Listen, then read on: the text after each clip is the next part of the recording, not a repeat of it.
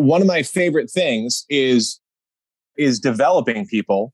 And the reason why I love doing that is because I know how much I was, you had, I think, Maniage on a podcast, who was Matt Maniage, who was my DM when I was an intern. And I just remember how he made me feel and how I felt after he had developed me in X, Y, or Z. And so that's why I love what I do. I could, I was having some self-inflection because I'm 29 now, and you get to 30 and you're like, well, this thing's halfway done. What are we doing here?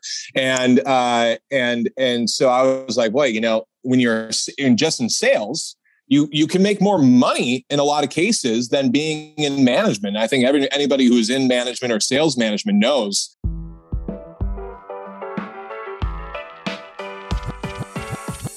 Welcome to the Edge of Excellence podcast. This show is for current and aspiring leaders that are dedicated to showing up every day in their lives with excellence. We break down the careers of those excelling so you can understand what is out there and how to rise up in every field you choose. Let's get the show on the road, shall we? Your host has spent his life promoting global entrepreneurship, helping 20-somethings find their passion, and working to help others achieve excellence. CEO of CollegeWorks, Matt Stewart. Welcome to the show, and thank you for hitting the subscribe button. We've got a bunch of great shows this season, and Matt Rudig is here. Matt Rudig is the director of sales and the director of ops of the company he founded. We're going to talk about what does that mean? What does a director of sales do? What does a director of ops do? Matt is the record-setting and paradigm-changing district manager from way back when at CollegeWorks, and he says that excellence is accomplishing something different and memorable as perceived by others. We're going to get into what does that mean. He's going to talk about channeling his competitive focuses into a productive focus through knowing your situation, knowing yourself, pushing, and using that chip on your shoulder if you've got one. He says that success in management is about how you make people feel. And we're going to talk about what type of person goes into management. Thank you for listening to the show, and welcome to the Edge of Excellence.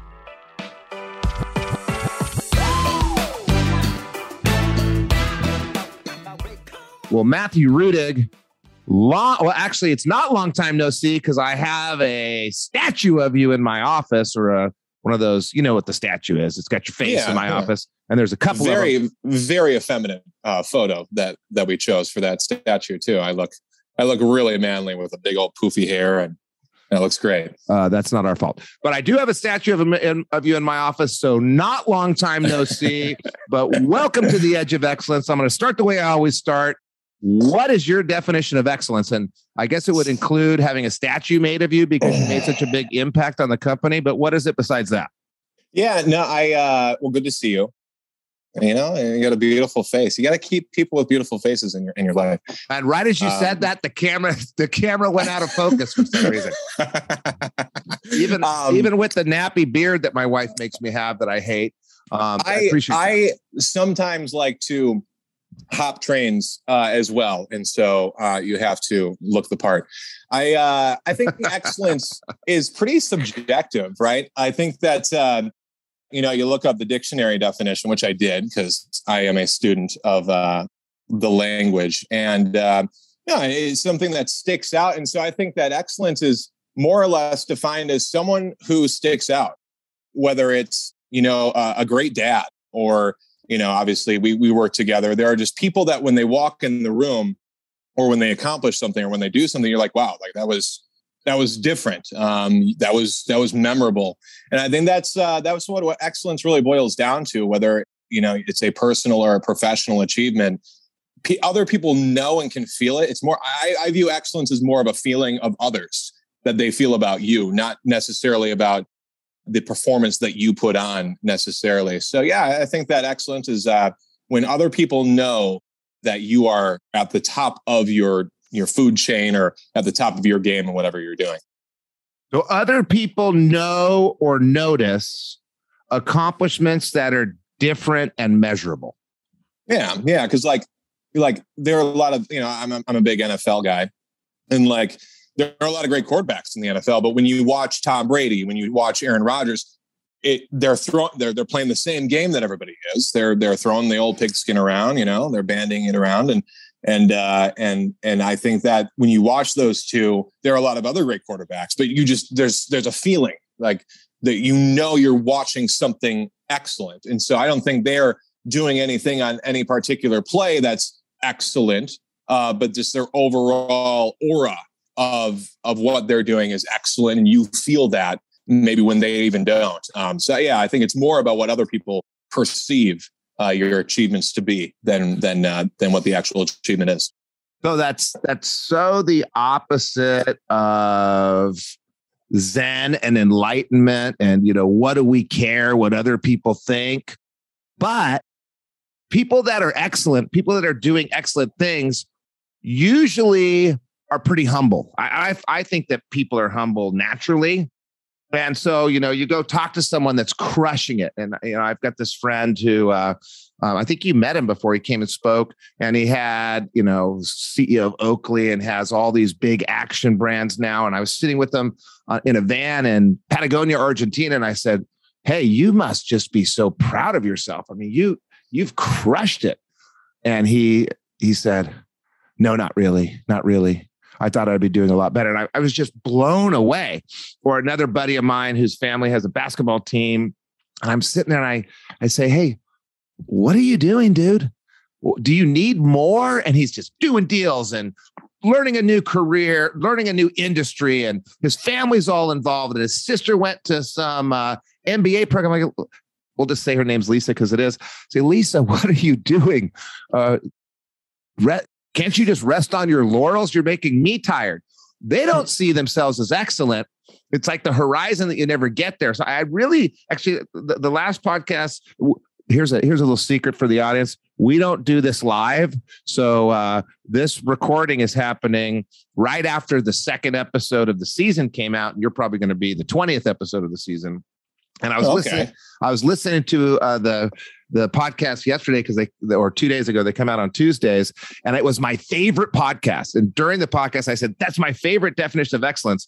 And I guess we're getting better and better and better every time, because I haven't heard anybody else say it's the feeling of others. It's the perceptions of others. Other people know or notice accomplishments that are different and meaningful. Oh, yes. And Tom Brady, everybody knows he's probably the greatest of all time. I wonder if he thinks he's excellent. I bet he doesn't, because there's that natural humility that you can always do better. Maybe excellence is thinking personally, I can always do better. But other people are sitting there going, oh my God, look at what you've done with your career. Look at what you're doing with your career. Look what you've done with your family. Look what you've done with your community. And, that humility kind of makes that maybe part of what the definition should be. Yeah, I think that's right. And I think that maybe if you dive a little bit deeper into the meta, you look at what makes excellent people excellent, and it's their self-perception does not match the perception of others. And I think that's a big part of it. Like if I'm sitting in Argentina, I'm thinking, wow, this is nice. I've done well for myself, but someone who maybe, step or two above me sitting there and they're not happy with where they're at, that's that perception gap that I think a lot of excellent people have. It's like, it's resting on your laurels. That's the nice one, a little 50s or 60s saying there. But no, I think that's, that the self-perception of yourself. And I think you said it really, really well, that's why they're so humble, is because it's like, Tom Brady, he's got 7 rings on his hand, but he feels like he hasn't done shit. Like he doesn't have 8. And everybody else is like, well, Tom, you got 7 rings on your hand. He's like, well, I don't know what you're talking about. So I think that's a pretty close definition of it. Wow. The perception gap. Yeah. A lot of the guests talk about how you're kind of the sum of your 5 closest friends. I like to go spend time. If you're listening in your car at 1.5 speed, take a look at your friends. Are they dragging you down or dragging you up? I like to sit there and just be amazed. And, this one guy, I was friends with his sister, and I think you met his sister too. I think she came and spoke to the company when you were there. We did a panel discussion with her. You're talking about the Kings, right? Yeah. And so Lisa and I are really good friends. Like we're best friends. And her brother's like, who's this dude? Why is he best friends with my sister? And so I could tell he was reaching out. So I had this kind of volunteer job where we were membership chair of our little cult, our business cult that we belonged to. And we got to decide who came in. And I like to pick other people to do it with. So I picked him and said, hey, why don't you come do this with me? And I'm spending all this time with him for 2 years. And it's just so inspirational because I'm sitting there thinking, man, if I was as successful as he is, and his family's super successful, his mother, super successful, highly respected, his father, super successful, highly respected. They build this business. The kids take over the business. The kids sell the business. They end up with this basketball team and they're out there doing more and more. And I'm sitting there, I can't contemplate what it would be like if I was in that situation, but I watch and I say, God, I hope I would be crushing it, challenging, growing, learning. But that's very interesting. The perception of others does matter in excellence. Well, you've had a life of excellence. And like I mentioned in the beginning, we've got 2 statues of you in our office from way back when you used to work with us. And, I remember you moving, you became a father, you moved, you gave up your business because you wanted to be an excellent dad. And I knew right then, and everybody around you knew right then, it's not stopping. You're going to crush it. So let's go way back to high school. You didn't just end up, waking up one day and being the founder of a company. You had to go through some experiences before you were the founder of Platinum Decking. And we can find Matt Rudig at platinumdecking.com. Is that where we find you? That's right. You can find platinumdecking.com. You can find our beautiful decks, as well as some of our excellent salespeople. And I'm one of the founders, not one of the owners. So you can find our owners there as well. But yes, correct. But you're your director of sales and operations. You can find Matt on LinkedIn. Just look up Matt Rudig. There's a lot of Matt Stewarts. There's not a lot of Matt Rudigs, and there's only one real Matt Rudig. But before you are the famous Matt Rudig that we know and love, what was life like? What were you doing in high school? What was going on? I know you were working as a landscaper at some water park, but what were you doing? Well, in high school, I came from a lower middle class background. You don't know what class you are when you're growing up. So, you look back and you realize, oh, man, humble beginnings. I knew what class I was, and my mom hates it because I mentioned it once in a while. Yeah, I didn't have any money growing up. My mom's like, we did not have any money. I'm like, Mom, we didn't have a whole lot of money, but we were wealthy in other things. So you grew up in a same background as me. Start off lower middle class. Your parents work their asses off. They end up upper middle class by the time they're done and you're out. And then you look back and you try to, the American dream, grow from there. So you're lower middle class. You're growing up. What's going on? I was a competitive guy. My parents. My whole family is not what you would consider in gym circles to be in shape. So we were not a competitive family. Very much they were book smart, liked reading, liked the language. My parents got me a ton of books. I was always into English literature and 3-syllable, 4-syllable words, and figuring out how to confuse my friends just by speaking the same words but with different meaning. And I played basketball. And there was one time in 5th grade, I was like crying. I was so mad that we lost. And that's when I realized that I was a competitive guy. And, you can use that to your advantage, or you can be a hothead who just punches walls and gets pissed about video games. And so I channeled that into being a great basketball player and football player. I led my high school team, in points, rebounding. I don't know about assists, but all the different stat categories. I took little town of Sauk Prairie to state in basketball. That's when I really realized that, if you have drive and competitive spirit and the will, then, it doesn't matter if you're, 6'1" and white playing against a bunch of, 6'5" guys from Milwaukee, you can make it work. And so, that was a little bit about my background. And then, I got hired. Well, actually, first job I had, I was a door-to-door salesman. I sold doors. How old? I was 17. I sold doors, so it didn't go well. And then I got a landscaping job. And so that was fun. If you've ever been to Noah's Ark Water Park, landscaping is a relatively loose term there. But basically, I was a big football guy, right? So there was this hill. Have you ever been to Noah's Ark Water Park, which I'm sure our audience just loves. And it was the Anaconda ride. And there's a super steep hill. So what you'd have to do is you'd have to tie a rope to the lawnmower and lower it down and then pull it back up. And you had to wear like football cleats. So that was an interesting That sounds experience. safe. It was, and the guys who I was working with, there was a bunch of exchange guys. So like a Turkish guy named Mehmet, only words he knew was good morning. Super nice guy. He was just so jacked about the mornings. So it was a good experience. Good. I think everyone should have a physical labor job if they can do it, because it does humble you. You talk about driving it. It makes you realize like, oh my God, like I don't want to do this. I should probably go get an education and read some thick books. After that, I did a little internship called College Works and did pretty well. So. Okay, so you're in high school, and just a couple. We got to do a couple side notes. You mentioned that everybody's out there. There's all these quarterbacks. I'm not a sports person, but I do like to watch Monday Night Football. And they're all the quarterbacks, and they're playing the same thing. And Tom Brady's excellent. They're all throwing the pigskin, except for the quarterback of the Arizona Cardinals. He didn't have a very good showing, did he? That quarterback does not count as a pro quarterback. And I don't know what his name is, but I watched him in the playoffs. First of all, their punt receive team and their kickoff receive team never made it past the 12-yard line. One point in time, they're on the 3-yard line, and he's about to get sacked for a safety, and instead he throws an interception. I mean, I've never seen anything worse than that. So shout out to the Cardinal ownership.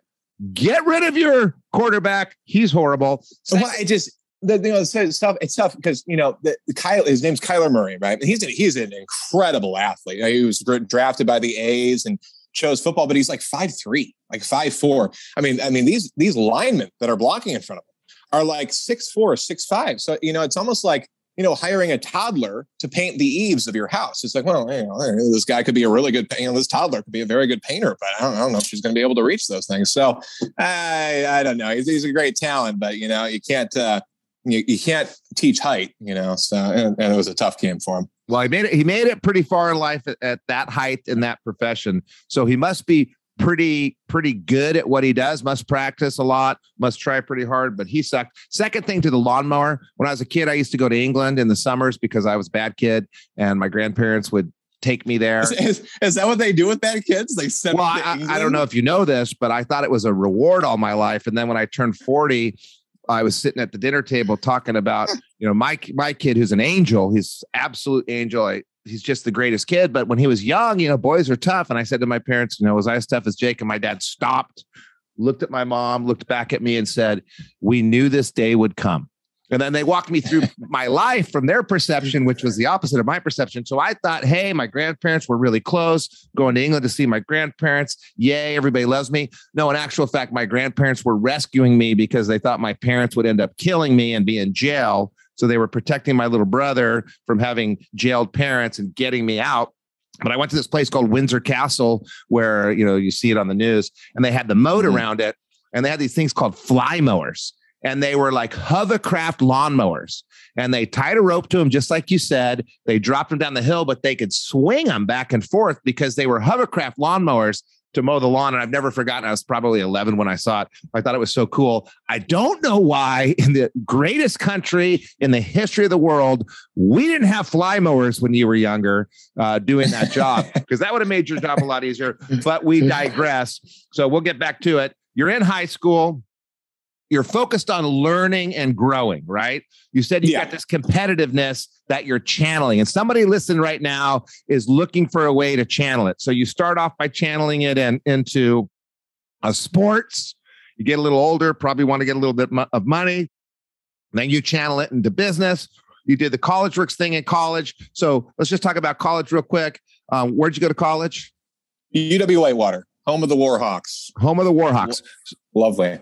So you're in Whitewater, which Whitewater, by the way, shout out to University of Wisconsin, Whitewater. That was the greatest recruiting school in the history of our company. Small school. Incredible. Yeah. I mean, it's just totally made up of just like farm kids who wanted to, be a better, better than their parents. It was such a white collar mentality, blue collar school. It couldn't be more tailor made for the College Works programs, right? Yeah. So we need people that work hard. The world needs people that work hard. So you go to a school where people are channeling their competitiveness into work, where people are coming up and they've had jobs. They've been channeling their competitive drive into probably sports. They've been channeling almost everyone into different jobs, trying to kick butt in their jobs. And then, we had that internship. So we'd get a few people, but they always just crushed it at Whitewater because they had those building blocks. So you're at Whitewater and, you started working with College Works at what age? 19. Freshman year. Yeah. Freshman year, which I used to say, don't hire any freshmen. But then maybe it was you, but all of a sudden, everybody that wins the awards every year is a freshman. So you won all the awards. You set all the records. By the way, no one makes a statue of you and puts it in their office because you're average. They only do it, not even if you're excellent. They do it if you're the most excellent of all time. So you were the most excellent of all time, district manager. And then you did it again. And then after school, you went off and started a company with us. Then you had your daughter and moved back to, I thought you moved back to the Chicagoland area. Yeah, land of Lincoln. Yeah. Okay. It's a real thrill. Yep. So you moved back to the Chicagoland area. So what was going on with you in college to where you decided, and College Works internship doesn't exist except for in like 12 states in the Midwest. So if you're on the East Coast or West Coast, sorry, you got to find something else. So what were you looking for? How did you identify that internship? What can you tell our listener listening in the car right now at 1.5 speed, a system or a way to find something that's going to, back to your channeling of your competitive drive, channeling of your effort into the most productive focus internship wise?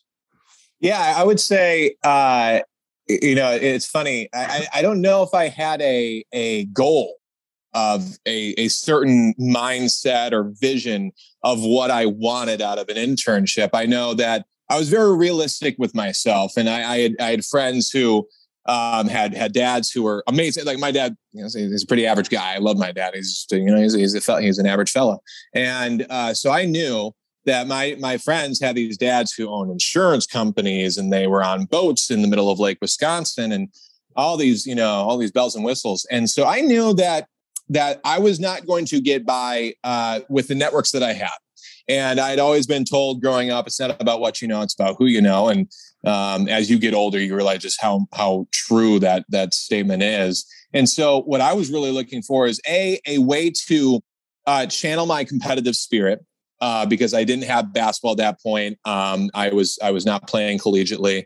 And I think the other big thing was just meeting new people that were better than I was. The old phrase, if you're the smartest person in the room, you're in the wrong room. I took that to heart early on. And so I think College Works was a great fit for me because it was so individualized and so competitive.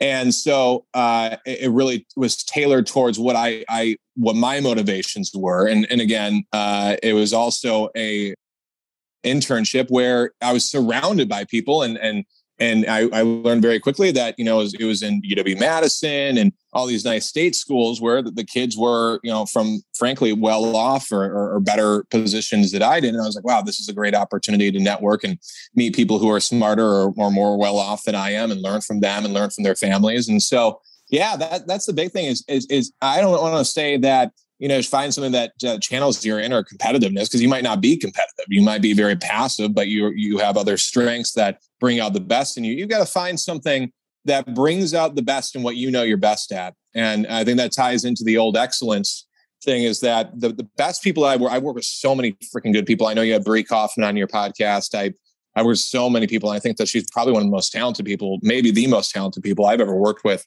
And she's very singular about figuring out what she does well and then doing the things that bring out those characteristics. And so, yeah, that's the biggest thing, is that don't find an internship that you think is good because other people tell you it is. You got to figure out, okay, what am I good at?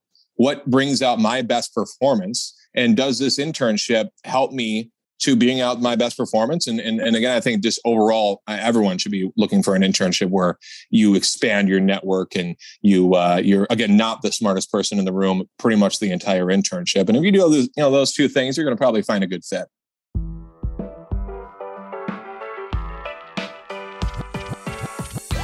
Are you enjoying the show thus far?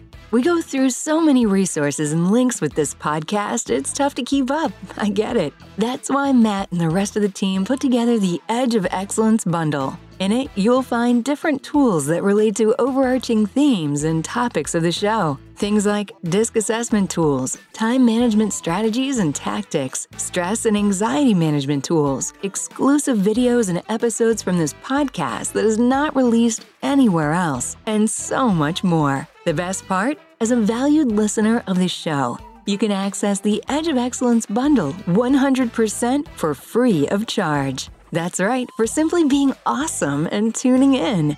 To get access, all you have to do is go to www.collegeworks.com/podcast and fill out the short form there for us to get the bundle over to you. Once again, it's www.collegeworks.com/podcast. Now, back to the show. So you have a system there. One, know what you need. Know your situation. If you're listening right now and you're driving, don't write this down. But if you're not driving, step one, know your situation.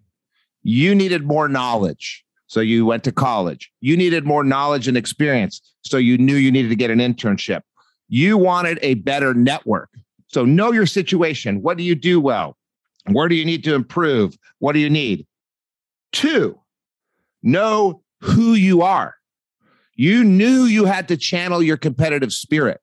If you didn't, you knew something was going to go wrong. So you found a productive an outlet because you knew you needed to. And then three, push yourself. Now you have a fourth one, which I love. Use the chip on your shoulder. Use the chip on. So everybody else has more money. They've got a bigger boat. I want that. These guys suck. They're all spoiled. Mine, by the way, and shout out to Ken Johns of Ken Johns Lincoln Mercury in Albuquerque, New Mexico for pissing me off so much as a 15 and 16-year-old and screwing with me so much as a 15 and 16-year-old that it actually drove me. And if I went to a psychologist right now, they'd say, let it go. I'm not letting it go. I hated that guy then. I hate that guy now. One of my podcasts, I wasn't supposed to say this, but I had a dream of flying around in a private plane and crapping and flushing the toilet over and over and over on his house, which one day I will do. Channel that, right? So I leave Albuquerque, New Mexico, where this asshole made my life miserable for no reason. He made a mistake. He misunderstood something. He blamed me for something I didn't do, but he had the power and I didn't. And I decided I wanted to have the power too. Now, it was a chip on my shoulder and I was young and dumb and wanted to use it in the wrong way. And then later in life, I realized what real power is. You're doing favors for people. You're taking care of people. You're not screwing with some 15-year-old's life while you're 45-year-old because you're some punk living in Albuquerque trying to be the king of the molehill. Not saying that Albuquerque is a molehill, but I did move out of there at 19 years old as a birthday present to myself. But I use that chip and I love this. I get to do whatever I want because it's my podcast, right? So I can say whatever I'm just wondering if I could be sued for that. Can I be sued for saying I feel like Ken Johns is an asshole? I don't think so. But everybody listening, someone in the car has some time that they felt inferior or something that pissed them off, or some chip on their shoulder or something they're driving for. You know, I go to these speakers that talk about raising non-entitled kids and they speak to all the wealthy people about non-entitled kids. Well, you and I didn't have that problem. You have that problem when you have too much money. So channel that chip. And then as you grow older and wiser, you realize, probably through a lot of counseling, which I had to go through, you realize that it's not about vengeance. It's not about proving your ego. You realize you finally get some power and you get whatever you're looking for. And then you go, okay, I can use this better. So yeah. Vengeance is a nice thing, though. You don't want to let that type of stuff go. I mean, you ever seen Taken? I mean, vengeance is it's a big thing. So, whatever motivates you, just use it wisely. Yeah, they say a recession is a horrible thing to waste. Everything bad can be used good, and every anger emotion is just masking some emotion. So when you figure out that you shouldn't really be angry, that it should be something else, then you can channel it. But yet again, we digress. So you go to college, you do the college works gig, you kick all sorts of butt, you decide that family first, good on you, family first, and you come back and everybody knew who you were. Everybody knew how awesome you were. Everybody knew that you're the person they want to work with. So you go into this business with these other two dudes, Kyle and Tom, shout out to Kyle and Tom, and you start this Platinum Decking, which is just growing and growing and growing. And in that company, you function as the director of operations, and you're the head of sales too, right? Yep, correct. So people don't know what that means. So what does it mean to be a director of operations? What do you do as a director of operations? What skills do you need? What do you do in the daily life of director of operations? So, yeah, I mean, I started the company with Tom and Kyle, and they were obviously, well, maybe not obviously to our audience because they're maybe not in the intimate relationship stage with Tom and Kyle quite yet.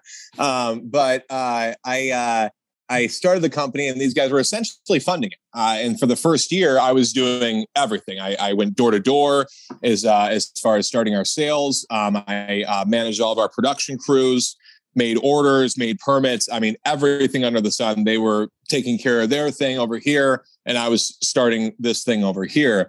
And so, that was probably the most challenging of the years because I was doing literally everything and crying to myself at night. Oh my God, this is so hard. Not really hard, but overall, we made it through there, and then we got a sales team under us and hired a couple all-stars, Bree and Christina, and they did an excellent job of expanding our sales. And so I got obviously into my sweet spot, which is, the management of a salesperson and inspiring someone to achieve higher. And I believe that I'm a very good management in that sense that I don't micro, and I let them figure out the small details and make sure I drive big picture as much as possible. So got into my sweet spot once we had a sales crew, and now I basically kind of do it all. I don't deal with maybe the nitty gritty of the day to day like I did in year one, but as director of sales and operations, I manage our sales team. I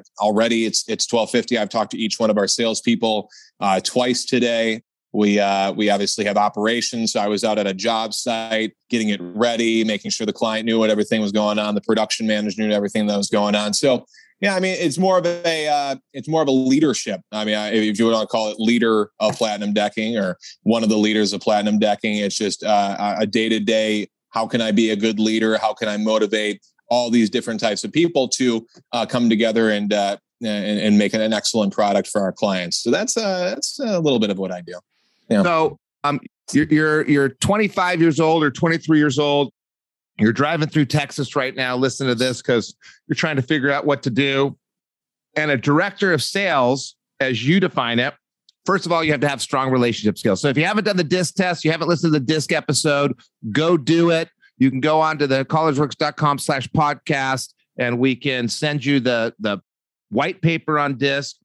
You need to, as a director of sales, kind of be in the influencer area, probably in the driver area, and the supporter or steady area works too, because you're focused on inspiring. You are doing some management. You are tracking. You say you don't do micromanagement, but you know what the goals are. You're measuring everything. So that's the kind of compliance, conscientious to see side. You don't like to do it very much because that's not your personality. Your personality is the influencer, the I, inspire.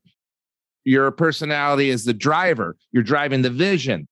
You're driving the big picture. You're maintaining relationships. There's probably a lot of training of people if you're director of sales. So you don't get to be director of sales unless you've done sales, because you need to know how to train it.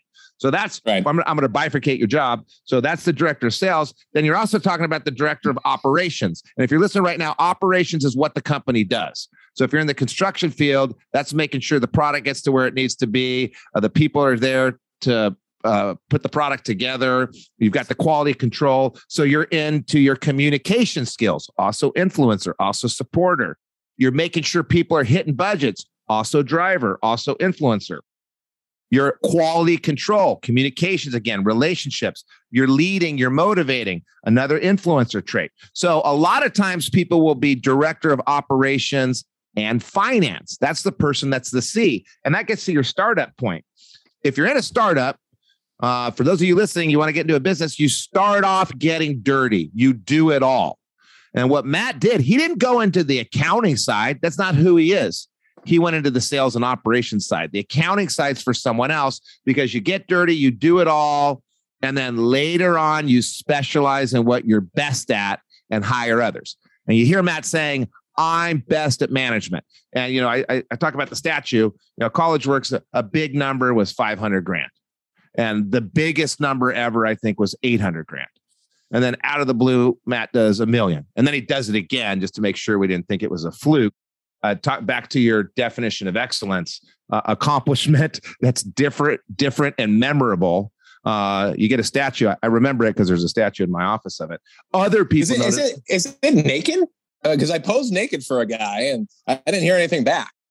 No, it's not. No, it's not. Thank God. I know you know that. You have been incredibly funny on the show, and I really appreciate the humor. And I can't wait to listen to this. I listen to these things on Tuesday. I giggle and giggle and giggle the whole time.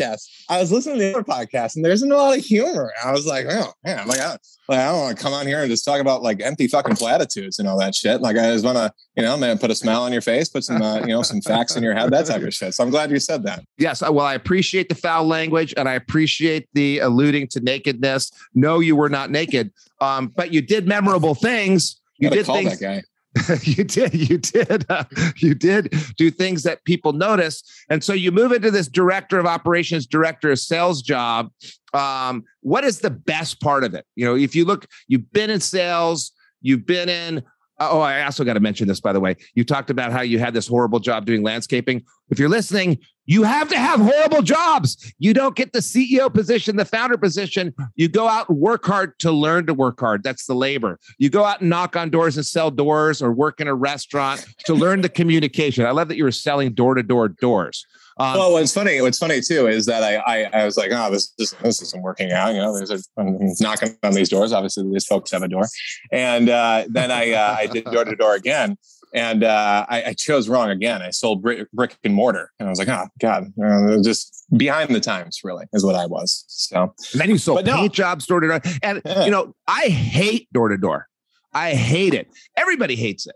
But man, that's where you prove your gumption. Man, you get some good communication skills, waiting tables, bussing tables, having to deal with always being happy, even if you're not, always having a smile on your face, even if you're not, making the customer feel good, even if you don't feel good. Those are the building blocks that get you to the point where you can get an awesome internship. The internship gets you an awesome job. Maybe the job's not right for you, but if you keep, as you say, doing things that are memorable that people notice, in your case and many other people's cases, they're waiting, they're watching, they're like sharks waiting. When is Matt Rudig going to be available? Oh, he's available. Boom, let's start a company with him. Right. Yeah, I know. I mean, get back to your initial point of what, I like the best about the job. It's got to be, I really want to stay away from cliches, but I think that the people is the best part of my job. And I think that building those relationships. Yeah, you stole all the people from me. Easy there, and some of them are my favorites. I'm pretty much I have a lot of favorites. But you got a lot of you don't have any of my not favorites. Well, you don't want to, bring in somebody that fucking sucks. But no, I mean, like it is cool because one of my favorite things is developing people.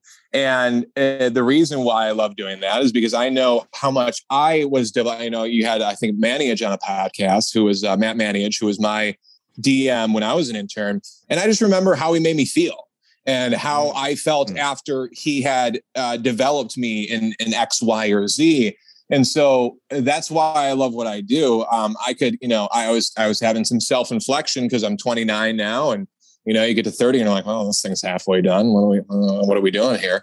And so I was like, well, when you're just in sales, you can make more money in a lot of cases than being in management. I think anybody who's in management or sales management knows that, if you're a top salesman at a company, you're making a lot more than a lot of the people who are above you. And so I kind of have that self-inflection point where I was like, well, maybe I should, I've got a house now, I've got a daughter, I got some hobbies, I want to buy a horse. Maybe I should do some sales. But at the end of the day, selling paint jobs or deck jobs or doors or brick and mortar, it just doesn't make you very happy. Or at least it doesn't make me very happy. Makes some people happy. Makes some people happy, right? But like for me personally, I know what drives me is building a relationship and building a close connection with someone, and them being like, "Holy cow! Like I accomplished all my goals, and I can't thank you enough." And you made me realize that personally I needed to do this, and professionally it rubbed off, and so that's why I love the most about this job, and about whether you want to be a director of sales, of director of management, director of anything. If you're in a leadership role, you have to, I think, number one, relish that you're going to build people, you're going to build relationships, you're going to take on that dad or that mom role.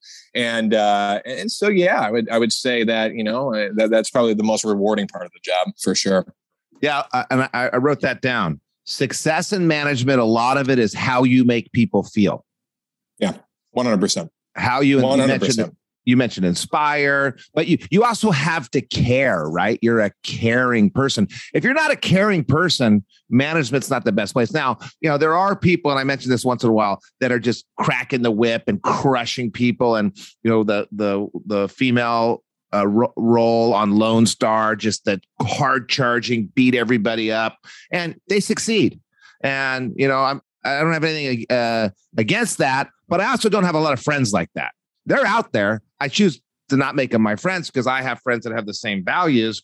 And most people, the majority of successful people, are concerned about how they make people feel. If you're the salesperson, you just want to be the salesperson. And I had somebody on the podcast, they're so excited. It may have been Brianna, so excited about how their customers feel and the relationship with the customer and making that customer. You and I talked, when we were in the DM role, which there's a DM district manager exists in every company. But for us at CollegeWorks, it was the sparkle in their eyes. You see someone that just had no idea what they had in them, and all of a sudden their eyes just start to sparkle and they figure it out. That kept me coming back for more. Not the money, definitely not the hours, not the trip to Cabo or Cancun. I now hate going to those places, but I go down there because I see the sparkle. And I was thinking, I got to go down to Mexico again. I hate this. And then I go down there and it's like, oh my God, I'm so glad I'm down here. These people are so inspirational. How you and the people that work with you make you feel. Are you surprised by where you are in life at such an early age? I don't know.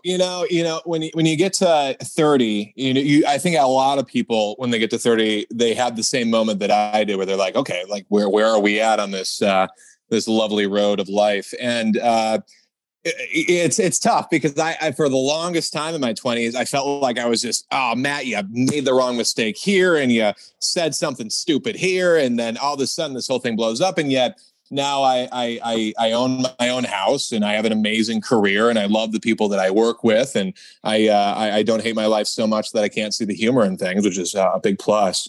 And so I look at it and it's tough. If you were to tell me when I was 20 that I have a house and a beautiful daughter, and she has an expensive hobby like riding fucking horses, and everything is simpatico with your career, I'd be like, yeah, absolutely, I'll take that. I'd like to be a season ticket holder for the Packers, but I can't have it all. And I think that that's an important thing, is that you always want to overachieve. And going back to our first part, like if you want to be excellent, you should never be happy with where you're at. And the same token, you should appreciate where you're at, because I can guarantee you that 5 years ago, you probably would have been like, no way I could be there, or even 3 years ago or 2 years ago. So there is that appreciation that if you don't, as you said before, sit on your laurels a little bit. Life is, the old man tells the young man, the most important lesson you can know is that life goes fast, and the young man never understands it. And it's the old man's best understanding of anything. And you got to remember that, like, if you don't appreciate what you're doing and just stop and be like, I can achieve more. I know I can achieve more. And I've got this fire in my belly. it starts to become cheap. It starts to become, very, very, I don't know if there's a right word for it, but just cheap, I think is the right word. You just don't appreciate those big things in life and those achievements. So yeah, I would say that, that's a big part of it too, is that, when you do take a step back and look and think about your regrets and think about your successes, just understand, you're doing pretty good. And, and in the next 5 years, you want to be in another position where you look back 5 years and be like, oh, I can't believe I did that. That's always the goal, right? Well, the path never changes. You're constantly reevaluating, back to your 1, 2, 3, 4 model, constantly reevaluating your situation, know what you need, constantly knowing who you are, constantly pushing yourself. And at 29, you're more successful than most 49-year-olds. You're probably more successful than 99% of 49-year-olds. At 29, you got the big title, you got the fast-growing business, you got kind of the power role and the opportunity, I'll say, to influence others. But yeah, you're not resting on your laurels. As you said, there's that humility in your definition of excellence that, the feeling of others. I think you're crushing it, but you're sitting there going, I got to be crushing it more. I was sitting in the sauna with a bunch of 49-year-old guys, and they're just talking about all the shit that they're doing. So I was like, oh man, I need to meet more 49-year-olds, Yeah. Well, yeah. Or 50. Remember, I'm 50. Yeah. And you said, never be happy. I'm going to correct you. Always be happy. Go read the Dalai Lama Art of Happiness, read the Vedanta books, the Fall of the Human Intellect, 2 great books to read.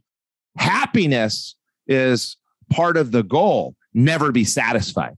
Be satisfied. So think back. My favorite question, last question, then I'll let you get back to it. What sacrifices did you make in your early years that you'll never regret? There's a lot of, I don't know. There's a lot of people around the world making a lot of sacrifices. Jesus of Nazareth probably had the biggest one if you think about it. But I would probably say that for me, the one thing I'll never regret is moving back to Illinois to be with my daughter. That's what I was hoping you'd say. Yeah, it's just something like being a dad is just so, like, again, I got statues in an office, and some guys got obviously a naked statue of myself. It's somewhere, but there's nothing like, I love professional success. Like it's intoxicating. It feels good. It fuels my competitive emotion. But when I come home or when I pick up my daughter from school and she smiles and she's like, Dad, and I was just like, there's parents know that there's just nothing that even comes close to it. And spending a day with my daughter is just so much better than getting blacked out in Cancun and hey, I drank too. Oh, we got sober. It's like I say, I'm drinking. It's the same thing over and over again. And so, moving back to be with my daughter. What's funny is that when I was 5, I told my parents I would never live in Illinois. And they're like, why? I was like, because the Bears suck. I'm a big Packers fan. It's kind of a religion up in Wisconsin. And yet I basically, I want to say gave up everything because it's a little bit dramatic, but I basically stopped everything in my life and moved to the worst fucking state in the 50 states, in my opinion. Maine is so much better. Even Alaska, it's like, Christ, you can fish. But it's, I moved back here because my daughter is that important to me, and family is the most fulfilling thing in the world. And I think that maybe I'm going off on a tangent here, but I think a lot of people who struggle with, I see a lot of like 20 somethings, mid 20s, late 20s, that they're like, I'm so sad. Like, why am I so sad? And first thing I say is turn off social media, because it's like the fucking worst thing in the world. Yeah. The second thing I would say is like, maybe try to start a family. Because for me, I know this, like I in my early 20s and mid 20s, I was struggling to find meaning. I'd been kind of beaten up by life a little bit. I had taken a few haymakers, and I was just like, man, this is not a very good deal. And then, I had my daughter, and I was like, this is like the coolest thing in the world. Like I am literally her shining and guiding light, and just the unconditional love. You just, you're reminded of, one thing that kids do is they remind you of like, wow, I had an imagination back then. Like I was super fucking happy. And so, I think that'll never be a regret. I wish I could change a little bit about my location and stuff like that, but like to come back and and spend my life with my daughter, that's something that I'll always be proud of myself for. That's for sure. You have two things. You get to relive your childhood through your kids. They don't know you're doing it, but you're back on the slides again. You're swimming in the pool. Everything's great. They're wearing a cape to the grocery store. And I don't care what anybody thinks. It's just so refreshing. But this guy, Warren Rusted, once said, no success at work makes up for failure in the home. Oh, for sure. That's a great one. That's a great one. Yeah. I mean, again, like, I'm not saying that it's easy to start a family or to have a kid or whatever, but like, again, there's something about the human condition, I believe, that if you don't have a dog is so much different than a child. Like, a dog doesn't, play with dolls and ask you to play, or like you said, go down the slide and go in the pool with you and say funny things and wear mixed match shoes. And there's just something about having a kid that puts life back into perspective, that no matter what's happening, like, you can still be happy. Things are pretty good. So yeah, I think that's great. Yeah, I went to lunch yesterday with the Sherwin-Williams guys, and I'm parked there having a conference call, and I look and I see my son, and I'm in a whole different city. Like, our office is 30 minutes from my house. And I live in Southern California. There's like 13 cities around. I see my son with his buddies walking towards the car. They just happen to have gone to the same place for lunch, and they walk up and they're like, "Hey, do you want to come eat with us?" I mean, I keep talking about it. It was like yesterday. It's like the highlight of my day. It's just so awesome. I will say that waiting until you have the right partner, planning it out is a really good way. So Matt is not endorsing just going out there and having a family or getting a dog, but no. Go have as much sex as possible, and hopefully something pops out, at some point, right? No, that's what I'm endorsing. Okay. Well, and on that note, we'll say it again: no success at work, no success eclipses failure at the home. And Matt Rudig decided to give up a business he started, walk away, because he knew that. I've always been proud to know you, Matt Rudig. You're always a leader. Just the memory of you as a leader in our company. Thank you so much for coming on the show. I hope you enjoyed that episode today on the Edge of Excellence podcast. Make sure to hit subscribe on whichever platform you're listening to this. If this episode made you think of someone, go ahead, take a screenshot and share this exact episode with them. This show exists to showcase what is possible when young leaders are willing to step out of their comfort zone and choose to excel in their lives. To learn more about our internship for young and ambitious students, www.oneinternship.com/podcast to see if it's something that makes sense for you. Once again, it is www.oneinternship.com/podcast. Let this be a reminder for you to live on the edge of excellence in your business and life. See you next time.